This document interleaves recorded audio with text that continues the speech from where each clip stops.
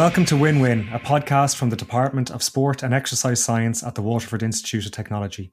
I'm your host, Bruce Wardrop, and in each episode I'll be chatting with someone who works behind the scenes in sport, helping athletes maximise their performance potential. If my guest is winning, hopefully their athletes are winning too. In this episode, I'm catching up with Dave Malone, Performance Director with Paralympics Ireland. Dave, welcome to the show. It's been a long time since we spoke, and I am genuinely delighted that we're getting the chance to catch up here today.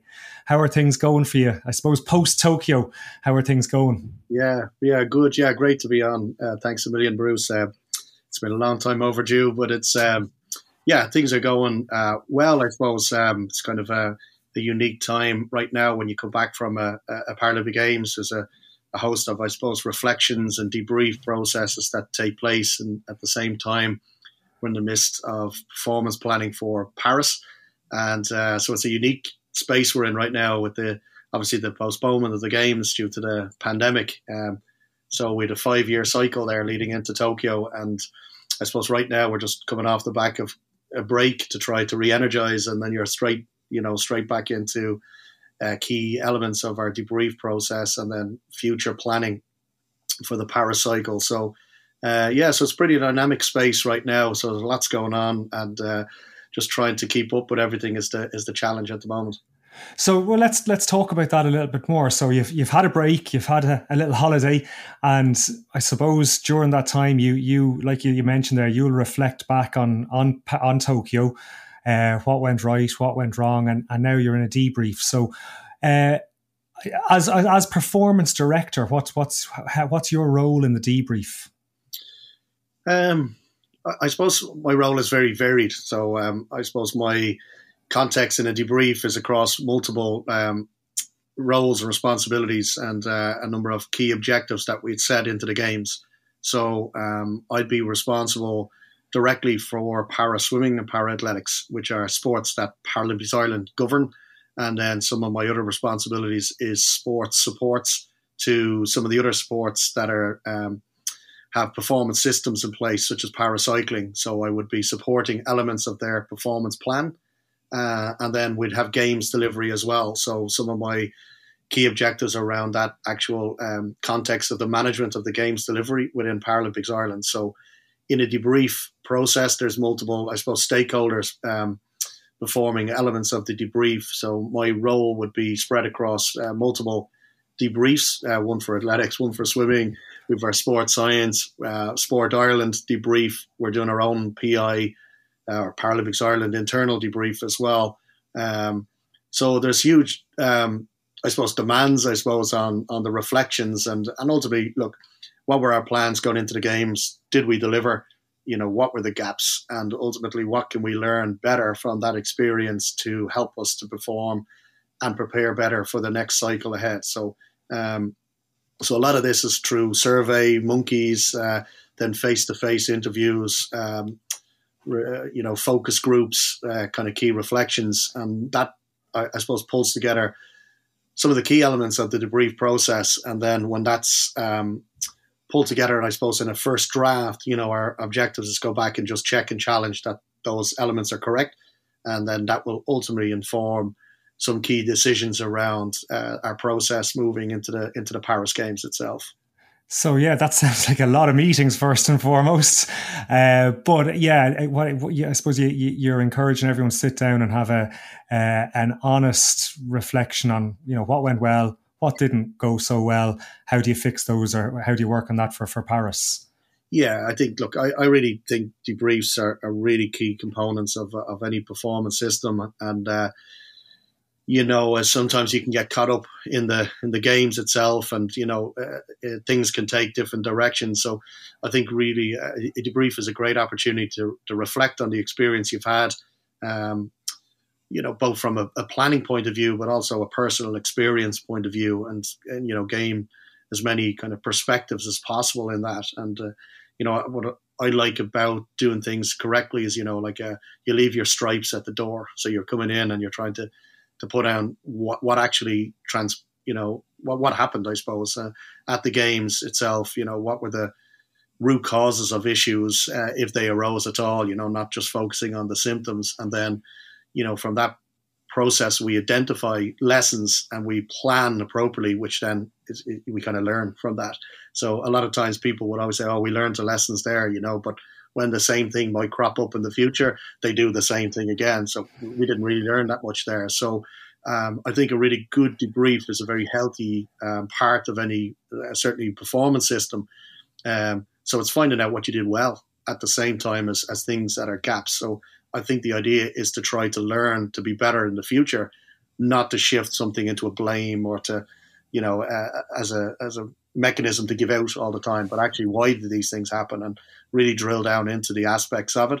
So then collectively as a group of professionals in the space, we can work together to try to make it better, and ultimately to hear the athlete's point of view. And ultimately that's what we're here to do, is to support the athletes in those environments. So I think those elements are really important to join together, because sometimes things can go off in isolation and there's assumptions made and actually they're not checked. And then, of course, people can just go off in a planning, mode to look after something, but actually we miss some of the key lessons that are being presented to ourselves.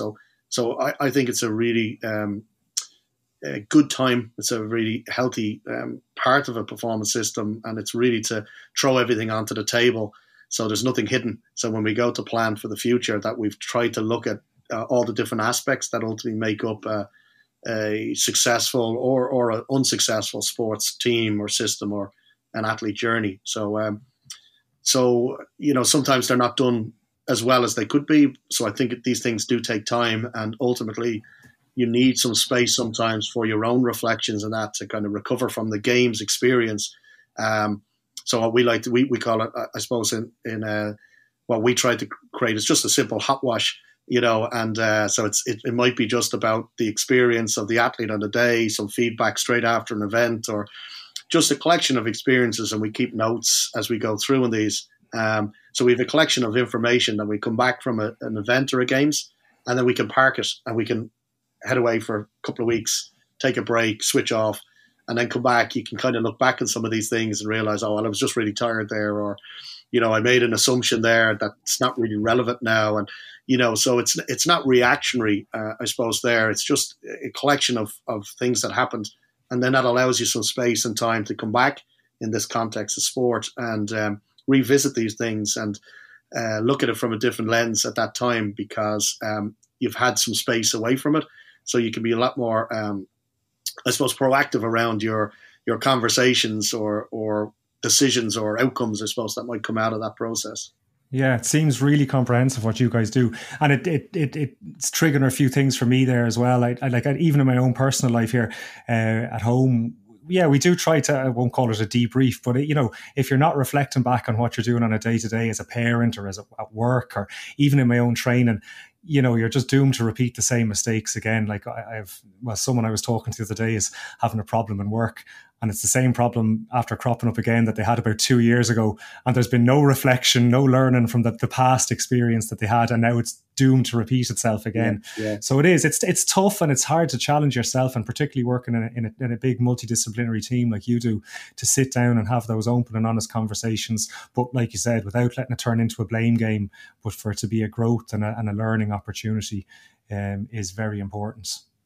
It is. And look, let's be honest as well. Like, it's not as straightforward as we know that's the case, because, people have different experiences. That's the reality of what we do. And when you go through a journey, some people will have, the best time that they've ever had and the best performances. Other people will be a disaster. And, that's the nature of sport, no matter how well you prepare. So again, it is having these conversations, but actually making sure that everybody's in the right mindset, that they feel comfortable to share. And a lot of the space we get into at times can you're very vulnerable in that space, because not everybody wants to throw yourself quite bare there. Well, tell me what I did right, or tell me what I did wrong, or so I think it's something that we do quite often, but we definitely can get better at it. And I think we're trying to find a way that we can collectively come together to brief something. And I think part of that process moving forward, in my opinion, is actually having a process in the first place. So when you're going into an event, you know what you plan to do and what you're trying to achieve, but you also know how you're going to be debriefed afterward, and so I think a lot of those aspects we're probably not clear enough of right now, or certainly we're not probably in Paralympics Ireland. So when we're going into those pieces, that everybody is a little bit more educated around the space, so we know what we're trying to look for post games, and the idea again is to make the experience better for the future. So I think when we can leave, as I said, the stripes at the door when you come in, then you can have sometimes more honest conversations, because we're not robots and not everything goes perfectly well. So we like to look at it, we're in a people performance business, and each person in that is an individual. So it's how clear are our roles and responsibilities. Is everybody staying in their lane? Simple things like that. When you drill into these aspects and do a deeper dive into it, that's where the real nuggets come from. And I suppose being comfortable in that space, and allowing yourself to be, I suppose, vulnerable, certainly as we grow and learn. And as we do this, we'll become better at it. And I think that's a space that I'm really interested in right now. And I suppose learning to do that better. So collectively we can come together as a team, as a unit to do that. And ultimately, I think we'll be better for the future if we can nail this. Well, we might come back to the future to talk about the future towards the end of the episode. But just something you mentioned there that I wanted to grab onto is, you said that everyone has different experiences. And looking at your own career, you have had an extensive career involved in Paralympic sport, from being an athlete to being a coach, a manager, and now as a performance director. So I'm curious to know, at the moment you're both a performance director and a coach. So how does your experience of the games differ as in your current role, say if we look back to when you were an athlete? Oh yeah, God, it's kind of night and day difference, but it's strange. Like each games brings its own unique experiences. The build up to it, the holding camps, the journey, the growth of you as an individual, whether it's an athlete or a coach or a performance director. And I think you learn from them all. So ultimately the games are the games then, when you come together with 60 odd nations and everybody lives together and all the different sports come together, it can be quite overwhelming, certainly for your first games when you're there. And, so I suppose my vantage point now is unique because this is my 7th games to be involved in. Incredible.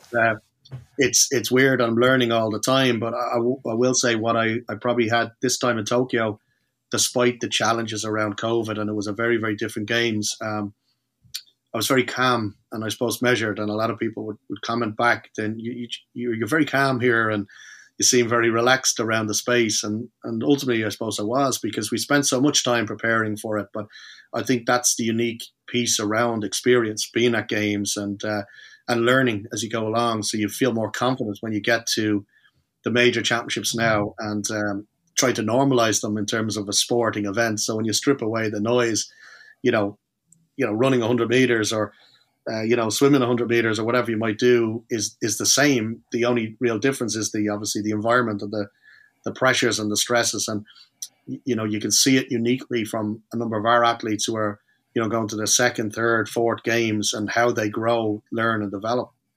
And ultimately that was on show in Tokyo, whether it was Jason Smith, retaining astonishingly another gold medal from his first one back in Beijing in 2008 to, a very different performance in 2021, but actually all of the experience all wrapped into that single performance to dip on the line and win by that, minute detail, is the astonishing piece about performance sport, So what I've learned, I suppose, through it is, I suppose, going, wearing different hats, whether it's been an athlete going to try to win a gold medal back in Sydney in 2000 to creating a system specific around para swimming where I learned that. So I was taking what I've learned as an athlete and as a coach and trying to build or create a system that would ultimately support athletes to get to the games. So that grows and develops over time. So I think the vantage point allows you, I suppose, to look at things from a different lens, but at the same time to have some sort of familiarity about the space. And I suppose, you learn all the time, and you probably don't realize, even asking this question, I'm not sure, somebody, it didn't dawn on me. Like, of course, I'm aware of it, but I coached Ellen Keane, obviously, and she won a gold medal in Tokyo. And, the unique nature of winning a gold medal myself as an athlete and then coaching somebody to a gold medal. And I suppose that's unique in itself. And how do they compare? How does it compare? Coaching, winning a gold medal and coaching an athlete to a gold medal? They're very similar, in some respects, because, it doesn't happen over 1 year or 2 years. It took me maybe 12 or 13 years to get to that pinnacle of my career. And if I look back on Ellen's journey, she went to her first game, she's 13, in 2008, and now 2021 steps onto that podium as a gold medalist. So the journey is pretty much the same, and but the experiences are very different. As an athlete, you control, I suppose, the narrative, because once you get into the call room or behind the block, you're on your own at that stage, and you've got to deliver that absolute performance. As a coach, you put all the tools there, and you work with the athlete to hopefully they have everything they need to step up themselves in it. So they're very different, but they're very similar, So in terms of actually the goal setting or the process to go to be the best in the world and to win that gold medal is very, very similar. The only difference is as a coach, you're flipping it on its head compared to an athlete, and you're looking at it again from a different viewpoint. But I didn't think about that going into the games at all. It was all about Ellen and her performance, or the athletes and their performance, or the other teams and their performance. It never dawned to me working with somebody to do something I had did as an athlete either. Of course, you're aware of it, but it's not a driver in the space at all. What about you? So obviously, when you're an athlete and you have to be there, you have to be present in the moment during the performance. As a coach, where are you? Do you stand on the poolside watching, or are you just take a step back from it? What way do you like to approach that? It's kind of strange. I'd be very calm and collective around the space, but I think, look, your question, and did we do everything correct? Did we leave any stone unturned in this space? Did we get the taper right? Are we ready? What are the key markers we're looking for? What's the mood? What's the attitude of the athlete like? Do we need to pull it back a little bit? Do we need to push it on? And I think the kind of magic in that space is actually the relationships that you build with an athlete and a coach, and it's the trust element in there, in terms of, because it's not a straight line. So you have lots of bumps along the road, as we know. So it's how do we adapt and respond to these things that make us different?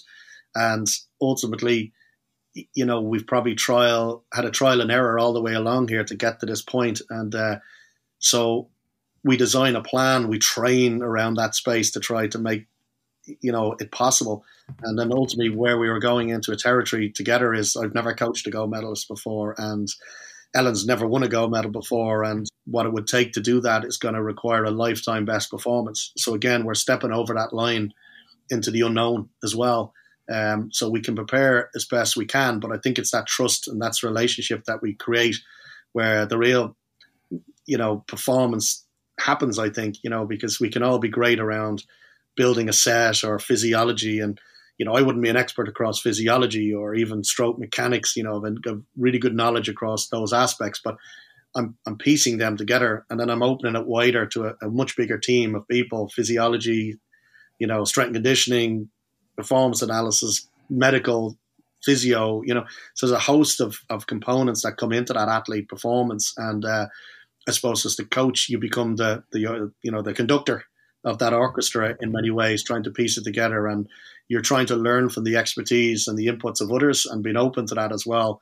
And then for the athlete to know that they have a great support team around them. And I think that's one thing that, it came home to me at the games, that somebody like Ellen really acknowledged the team behind her performance and her comments. I didn't realize at the time, but since you kind of learned this is not just my gold medal, this is my coaches, this is my, everything. And and we could really sense that as a team in Tokyo, for that specific performance or preparation, that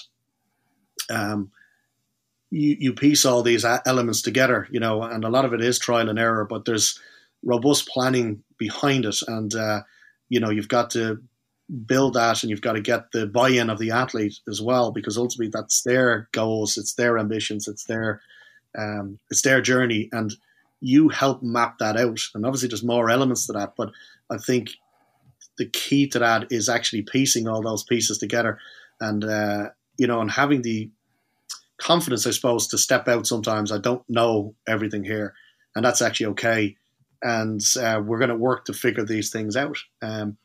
And that takes time, I think, as well. So, as I said, this journey with Ellen, I've coached Ellen now since 2013. And in that time frame, she's won medals now at World Championships, European Championships. She won a medal in Rio.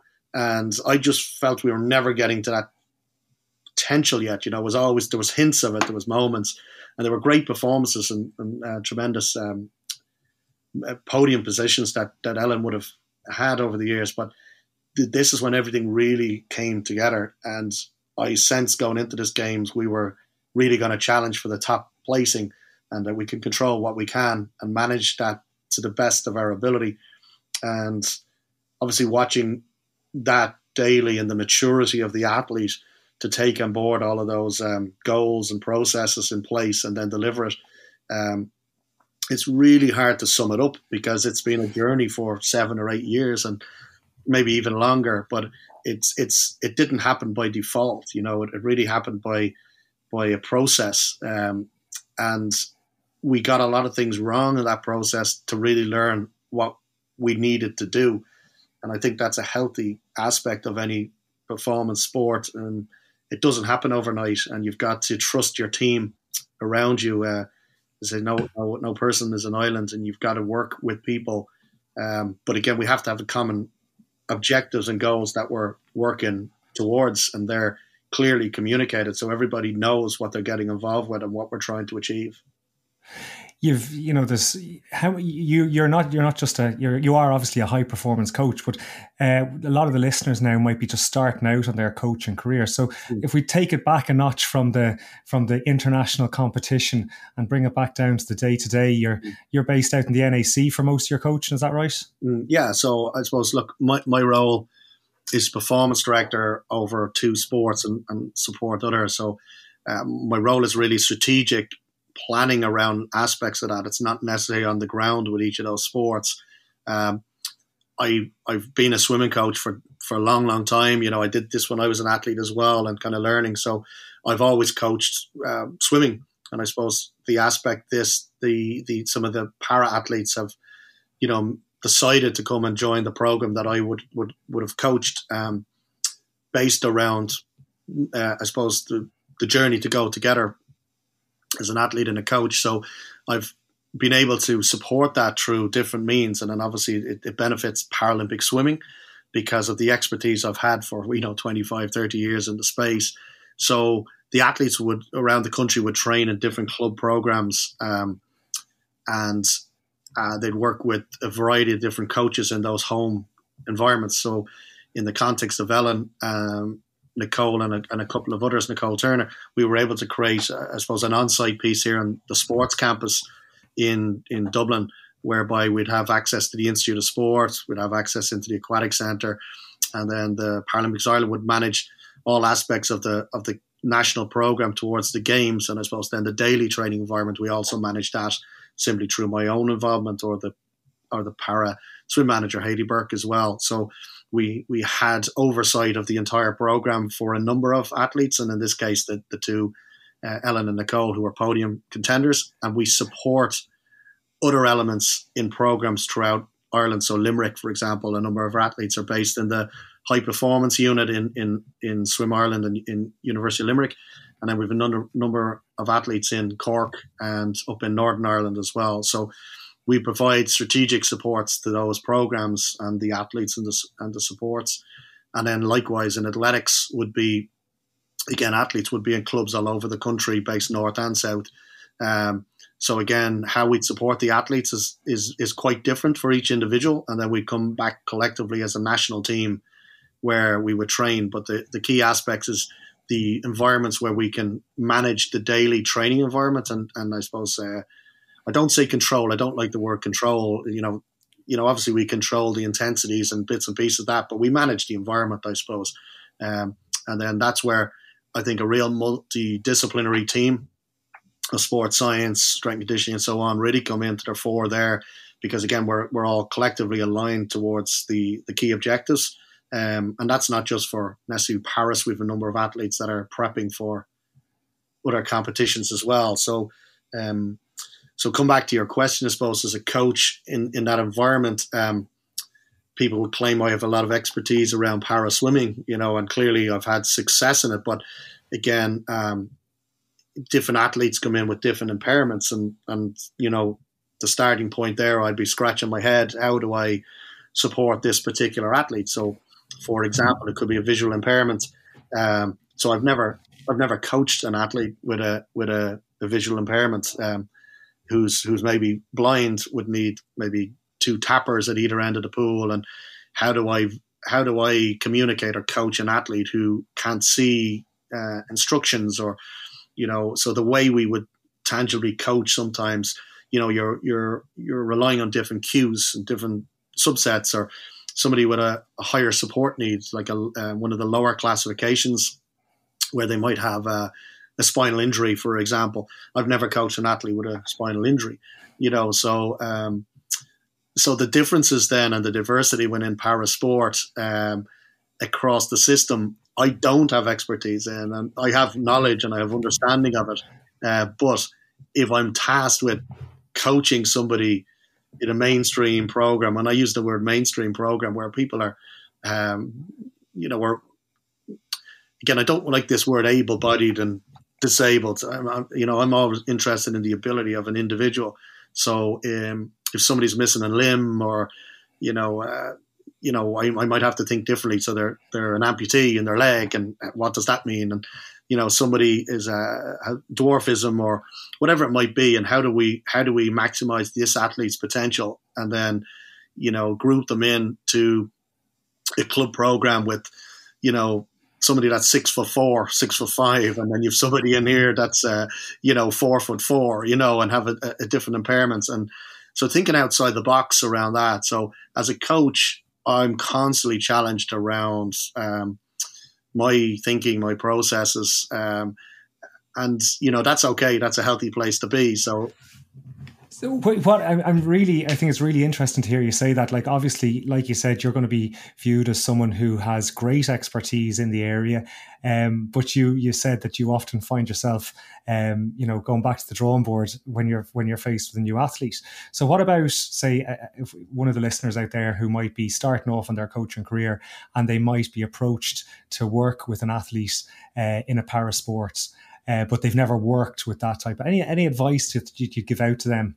Yeah, sure. Look, I think, it's really rewarding. That's the first thing I would say, and I think a lot of the hesitancy sometimes people is just, like I've just said, I wouldn't know where to begin, or I'm not sure, I don't understand enough about how I can support you. And I think, just even picking up the phone to somebody and, getting some guidance or advice. And it might be, in my case, I might talk to a physiotherapist, what's possible here, or what's not, or we have a classification system, which is basically how athletes are grouped within their impairment groups. So it's based on functional ability. So the best way I've always described it is, like a heavyweight boxer is not going to be paired off with a lightweight or something, because the actual competition itself wouldn't be fair. So the idea of classification is to move athletes into similar levels of functional ability, so the competition is fairer or transparent. And within that, then, an athlete could get what they call a national classification here. And that's the first stage of a journey for an athlete from the Paralympic Games. And I know you'd Anna on as one of your guests as well. So I find even classification quite complex because there's so much diversity in it. And I rely on people to inform me and to help me. So I think I would encourage people to to embrace it, to take it on. Sometimes you don't have the answers, and I often say, look, great, let's work here and see what's possible, and we try to factor in then what we can do, rather than what we can't do. And I think it's trial and error a lot of the time. It's engaging with the athlete. Sometimes it's engaging with their parents, depending on the age of the athlete, their impairments. Were they born this way? What were they involved in an accident? Did they acquire their impairment? So there's a host of considerations that are there. What age of the athlete? What stage of development have they got? And what's appropriate? And I think then our role as coaches is to provide the necessary opportunities alongside the challenges to develop. So exactly the same as an Olympic pathway or any other sporting piece. So, as I said, a lot of times you come in, you gain this knowledge through experience. But when I started off coaching athletes, I was in a normal club program. And then, as I said, athletes who had potential to be Paralympic athletes, joined the program. And we've had many over the years with James Scully, for example, who'd be classed as an S5, and he wouldn't have what we call a very straightforward impairment, and so really thinking outside the box, like, how do I develop this athlete? How do I work with this athlete to go somewhere? And again, a host of people informs my judgments on that. And I think experience comes sometimes, you make better judgment calls. But again, when I'm starting off with any athlete, I don't have absolute, authority or knowledge around every single impairment, because it's not necessarily possible in my field. So I seek out people with better understanding and knowledge around it. And then ultimately what I try to work with is, I mentioned earlier, we're in a people performance business. So, we support the individual to grow and develop, and then it happens to maybe accelerate through a sport like swimming or whatever it might be, athletics, cycling, for example. So we're able then to build a profile for the athlete, and then what are the necessary challenges to grow and develop this person. And then what opportunities do I need to look for here? Is it training with likewise athletes? Is it taking them away to a camp? Is it specifically what type of competition do they need to go to, etc.? And you can see in some ways that we're able to fast track athletes across a Paralympic platform, sometimes a little bit quicker than we may do an Olympic athlete, depending on their impairment. But the context there is through that planning, through that feedback, through that conversations to know. And a lot of the stuff we've learned is basically going on these international competitions, looking at other nations with bigger teams. Sometimes they've come across these elements of preparation and performance ahead of us, if that makes sense. And we've grown and learned over that, certainly the last, say, decade. But I'd encourage people to get involved. Don't be afraid. Even the experts, as we're called here in the space, don't know it all. We're still figuring things out. And don't be afraid to pick up the phone and call another coach, or even ourselves here. And a lot of people go, I don't want to disturb, or I don't want to, and I think most coaches are delighted, to sit down and have a cup of coffee, or make a call back to somebody, or help somebody to improve their own knowledge around the space, to educate themselves around it. And ultimately, why we all do this as coaches really is to support the athletes, And so by that type of mentorship or support, I think is how you learn and how you grow. And I have to say, even in my own experience here, people seem sometimes, I won't ask, or I won't say, or, so I'd say, don't be afraid of it. Try to pick up the phone, try and get involved, try and even volunteer around the space if it interests you.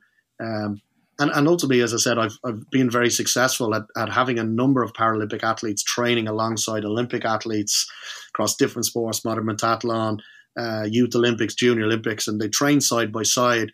What you might need to do within the training session could be very, very different, but actually we can all train within the same block.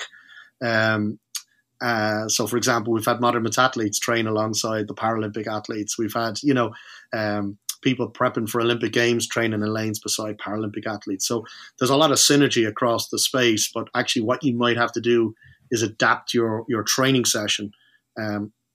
So as an example, in swimming, if you're doing repeats of a distance with a para athlete, you might drop the distance that they do, but it'd be off the same time. So we're actually targeting the same energy system, the same time at task, etc. But it's appropriate to their level of ability.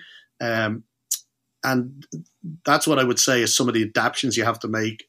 But that again is it's coaching. So it's using your toolbox to kind of think sometimes outside the box to inform the actual training session. And then how do you build it into a longer term development piece for an athlete? And again, that's just coaching, but just having the confidence to be vulnerable in the space. And I don't know, but let's work together on this, and that's a starting point.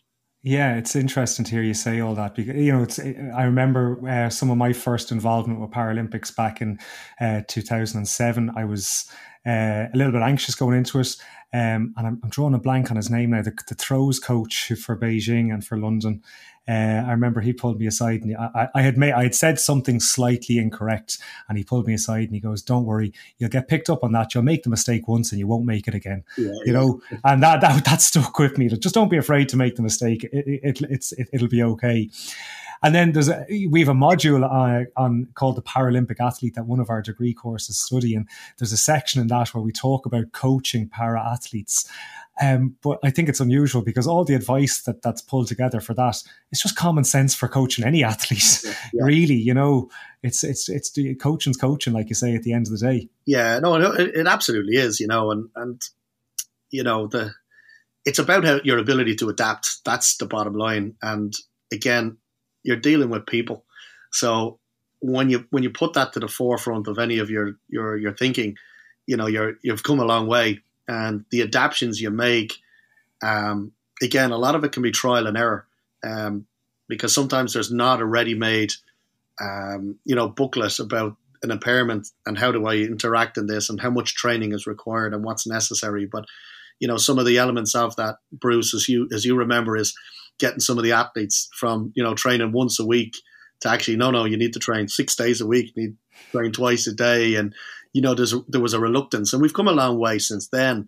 But a lot of the time I would find a lot of para athletes maybe don't have the same opportunities in the wider scheme, because of probably access to venues or club programs, or, the reality is sometimes you show up and there's 25 kids and something, and, how do we maximize your support and what do you need as your support needs? So a lot of time, from my experience, a lot of athletes don't get the necessary opportunities, and likewise then don't appropriately develop along a pathway around getting the right stimulus in there. And I think where all coaches could do, and look, there is a difference, at times between what's required for a para athlete and what's required for example, an Olympic athlete, and you can strip that all the way back to grassroots, So I think that's healthy to understand that as well. Do you know what I mean? So maybe you need more of a hands-on approach where you might need more one-to-one contact, or you might need two coaches specifically to support the athlete, and that's the nature of your planning. But again, you don't know that sometimes until you actually step into that. Well, can I help you? And what do you need? And so it's not charity. Do you know what I mean? It's a development pathway for athletes, and I think you're dead right. It is ultimately it's coaching, and you might have somebody that would swim, I don't know, break 60 seconds, and and that might be, what are you, 13 years of age or something, 60 seconds, and maybe on a time space, but on a Paralympic athlete, if you got the 60 seconds in that class, you'd be a world record holder. So it's just understanding how it fits into the various system, and ensuring that you could have an athlete in your program that's never going to necessarily run as fast as an Olympic athlete or swim as fast as the Olympic athlete. But in Paralympic sport, within their classifications, they could be on a pathway to become a world-class athlete. And if you have the necessary engagements with that athlete, then hopefully you could help them on their way. And I just find sometimes the opportunities are lost because maybe the athlete doesn't get into the right club program or with the right coach, and therefore misses out on various opportunities there. And then we need as a coaching community sometimes to get better in terms of how we communicate, how we support. And I think we are doing that, and particularly in parasport, we are getting a lot of calls from coaches, and they're looking to seek some of these insights. And then ultimately, look, I can't provide this environment for Bruce, for example, to develop, because I can only give them 3 sessions a week, but they need to do 6 or 9. And can we help bridge that gap? Or, so I think we're moving massively along on the journey to where we need to go. But I think we need to have more coaches involved, because coaches ultimately make it all happen in that daily environment. And we need more coaches to step into that space and to get involved. And getting involved is the first step. And it's a very rewarding and very rich time to be involved in this. And, it's I think you learn so much around even working with athletes with an impairment. You're missing your arm. Okay, well, what effect does that have here? Or, you're in a chair, for example. So how do we even get into a pool? Where'd you leave your chair? You're an amputee coming in for the first time. Where do I take off my leg? Or, all these other aspects. All right, I never even thought of that, So nowadays I just take that for granted. But certainly when you're starting off, you're kind of, oh, right, I never even thought of that, And so a lot of fun involved in it. There's a lot of humor as well. And as you mentioned in your own experiences, sometimes we can be apprehensive getting involved. But once you step over that, threshold in there, as I said, you learn very quickly. And a lot of the athletes themselves are some of the best coaches around. They'll tell you, don't mind that, or this is what you call it, or, so there could be great humor around it and a great appreciation of what you're working with. Yeah, I definitely look back with extreme fondness on my time with Paralympics Ireland. I had a case of FOMO now when Tokyo was on this year. I definitely felt like I was missing out.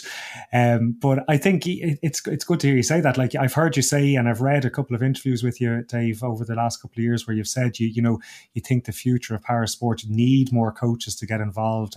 And piggybacking on what you just said there, for anyone who's listening now who might be starting off on a coaching career, just seek for opportunities to volunteer and get involved.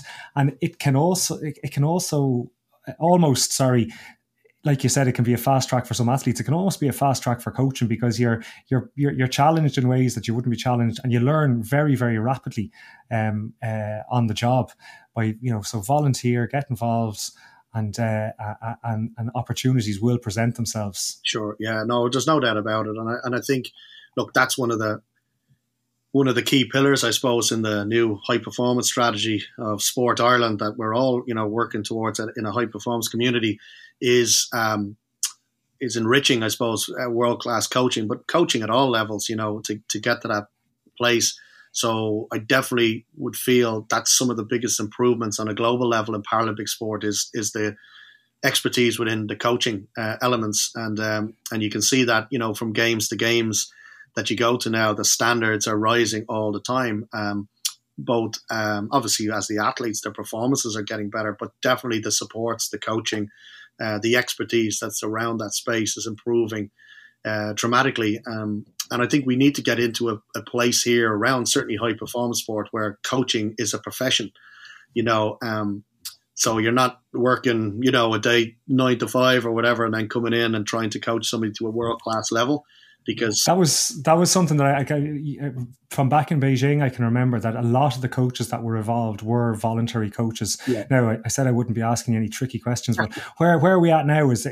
Are we still more volunteers, or are there more professional full-time coaches involved? Is it swinging one way or another?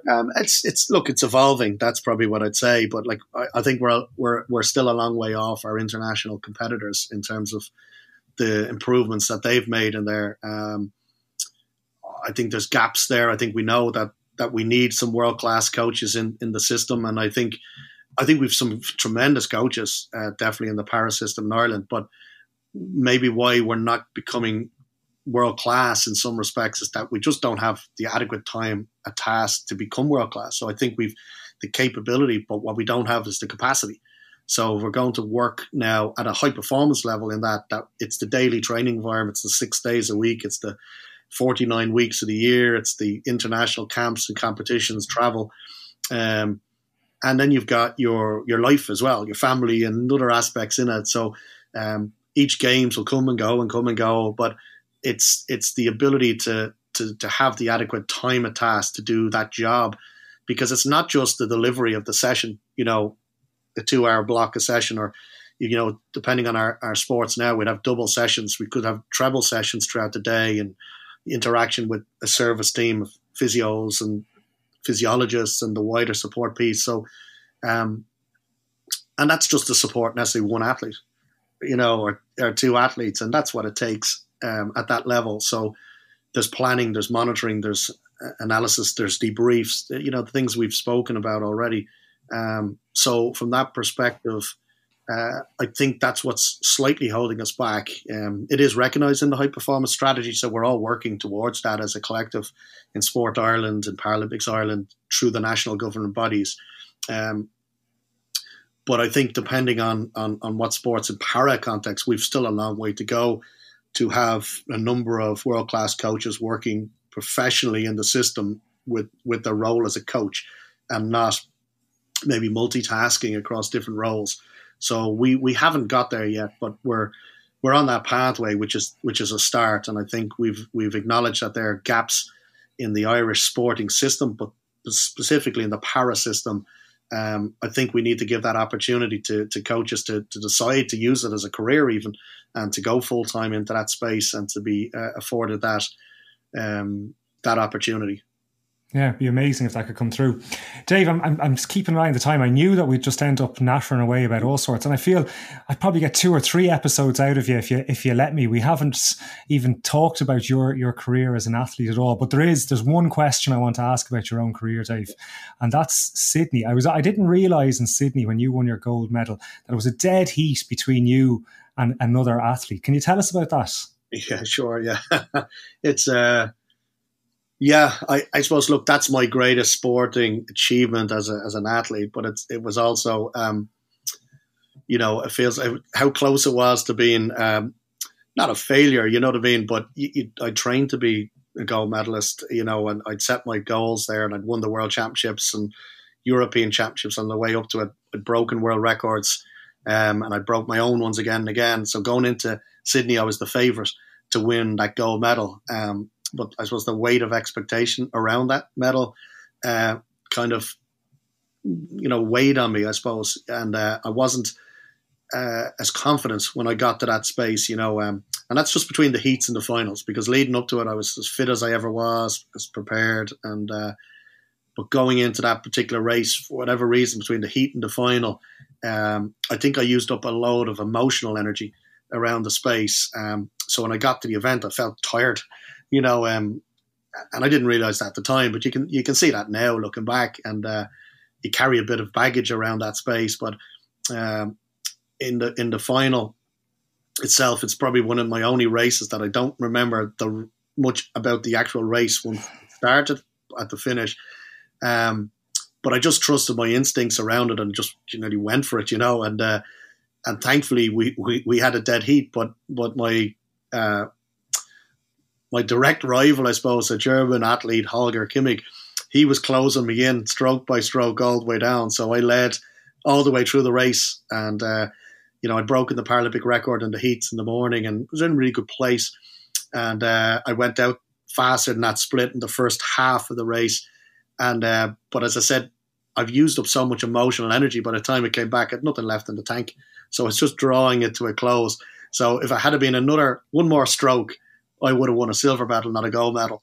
So it's a unique piece to tie, that they can't separate you to win a gold medal. And it actually happened in the Olympic Games in Sydney as well. In the 50 free, there was a tie for the gold medal, and it doesn't happen very often. I've never heard of it happening. I wasn't aware that happened in the Olympics in Sydney either. So just for anyone listening, you finished precisely at the exact same time as your opponents, and they couldn't separate you. Yeah, well, I don't know whatever the measurements are now, but it was enough that it couldn't be separated. So both athletes share a gold medal, and uniquely then the silver medal is forfeited, if you like, and then the bronze medal was given. So it's 2 golds and a bronze. And of course, you both national anthems. And, and the joke at the time was, you have to throw in our timings of events. And as you know, Olympic, Paralympic Games, everything runs to the second, and so adding in another medal, another national anthem and everything kicks everything back by 2 minutes. And look, it's great to look back at it. And it was only brought to my attention in Tokyo. I didn't watch the particular race or class because we'd nobody in this one, and but the time I swam, my best times I've ever swam would have finished on the podium in Tokyo as well. So so it's unique in that respect. There's all these little facts and little things coming out now after the games, and so of course I can't swim like that now, or I'm not. I was going to say, have you still got it? No, I don't. It's just nice to see, because I suppose we were probably ahead of our time in some aspects in sports science and preparation back then, and really didn't know what I was certainly as an athlete and coaches, we didn't know what we were doing, and then ably supported by a team at the early stages of the National Coaching and Training Centre at the time. Caroline McManus around physiology and Giles Warrington, and these people were part of my support team, and we were literally learning about impairments and classes, and and we just threw it all in together and did a tremendous job. So I think even in para sports, that's where I was able to take a lot of that knowledge and just the experience of working with a team of professionals around that space to impact my career as a coach and ultimately as a performance director, and understanding the role that science and different practitioners can play in a modern day high performance system, and the support they can give to those athletes. And we've discussed that as part of that team around Ellen, but you could say that around the success of the paracycling team, the success about the athletics as well. And there's a host of professionals that are really supporting the athletes in a day-to-day environment. And that's what's making the difference now at international level. So so it's just unique trying to, I haven't really thought about this conversation, but, it's probably warranted a deeper dive into it as well to see, well, what have you really learned along all of these chapters of games to games? Because we're still relevant, and, going to the Tokyo Games and planning to win medals and achieving those medals. We've, again, 7 medals across swimming, cycling, athletics. It's tremendous. It's 3 games in a row where we've won medals. So obviously we know how to do things really, really well at that level, and the standards are growing up all the time. So we're breaking personal best times. We're swimming fastest times in the world, or cycling or breaking world records. And then the next race, that world record is broken again by, so the standards are just moving. So we're evolving as a nation as well to still have success at that level, which I think is incredible, really. And it's probably something we don't stop sometimes and reflect enough upon. And that's what I'm hoping now through our kind of debriefing, that we really capture, what has made us successful, particularly going into this games. What can we learn from that experience to drive us forward into Paris? Because we're less than 3 years away from that games now. But it's a really rewarding place to be in right now, because we've had that success, and I think we just haven't, not come to terms, the wrong word, but we just haven't taken it all on board yet to impact our journey into Paris. Yeah, well, I think from an outsider's point of view now, Tokyo was a huge success, and I certainly feel like there's excitement that can be excitement and potential. I think potential is a good word, brought forward into Paris. And from that potential, I think excitement, I'm really keen to see what you guys can produce. I think that's, we've had a decent chat there, Dave. We've come almost full circle back to talking about debriefs and the lead into Paris. So we might park it there, but I have a feeling I'll be revisiting you at some point to catch up, because there's plenty we didn't get to talk about today that we might touch off again on another day. You're definitely a 2 or 3 episode man. Yeah, listen, I would love that, and I think, as I said, it's such a breadth of experiences, I suppose, across the piece, and you take it for granted because that's what you do. So sometimes you just need to step out and maybe think about it from a different place. But listen, I really enjoyed the conversation, Bruce. And as I said, anything we can do, or again, any of the students that are listening that want, we're happy to engage and chat through at any stage, and come down, I suppose, to you guys as well, and have a wider conversation at any time. Yeah. Well, now that we can start maybe doing things in person again, that'd be great. And yeah, just to highlight that to the students, that there is a very open door up at, not just in Paralympics Ireland, but up in the Sports Institute. Don't be afraid to ask, to seek out opportunities, volunteer, get involved. That's how I got started off back in a number of years ago. I did a bit of volunteer work, and that led from one thing to another. And the next thing you know, you're at London 2012, Yeah. That's how it happens. It is exactly it. And as I said, just get involved, and certainly open your eyes, I suppose, to the potential that's out there. And there's a tremendous learning opportunity there, I think. And the more people that can get involved, the better as a nation we will become. And certainly move towards the challenges that our international competitors are throwing down at us. Brilliant. Dave, we'll leave it there. Thank you very much for talking to me today. I really appreciate your time. No problem. Thanks, Bruce.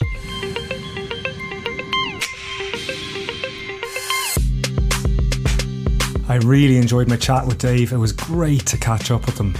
I was fortunate enough to work with Dave when he was competing in Beijing, and again when he was the swim team manager in 2012. He really is a great guy with an outstanding career. As he mentioned, Tokyo was his 7th games that he has competed or worked at, and his experience is pretty much unrivaled. Here are my 3 take-home points from chatting with Dave today. It was refreshing to hear him say that he often feels like he doesn't know the answer to something. Nobody has all the answers, and anyone who's honest will tell you that they are learning all the time. It's okay to feel unsure or even overwhelmed at times, which leads me on to my second point.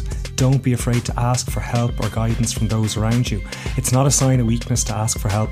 Instead, it can demonstrate that you are genuinely interested and invested in what you are doing. Finally, there are opportunities out there in parasport and beyond. Dave said one of the key things for the future of parasport is getting more coaches involved. Seek out ways to volunteer, help out, or just get involved. You will learn, and often, with Ireland being so small, it is these opportunities that can lead on to employment. Okay, that's it for today. If you've made it this far, you might do one more thing and share the episode. It's a great way to spread the word and build our audience. As always, if you'd like to get in touch, then you can catch me on Instagram at b_wardrop. I welcome any feedback or suggestions that you might have for the show. Thanks for listening. I'll catch you in the next episode.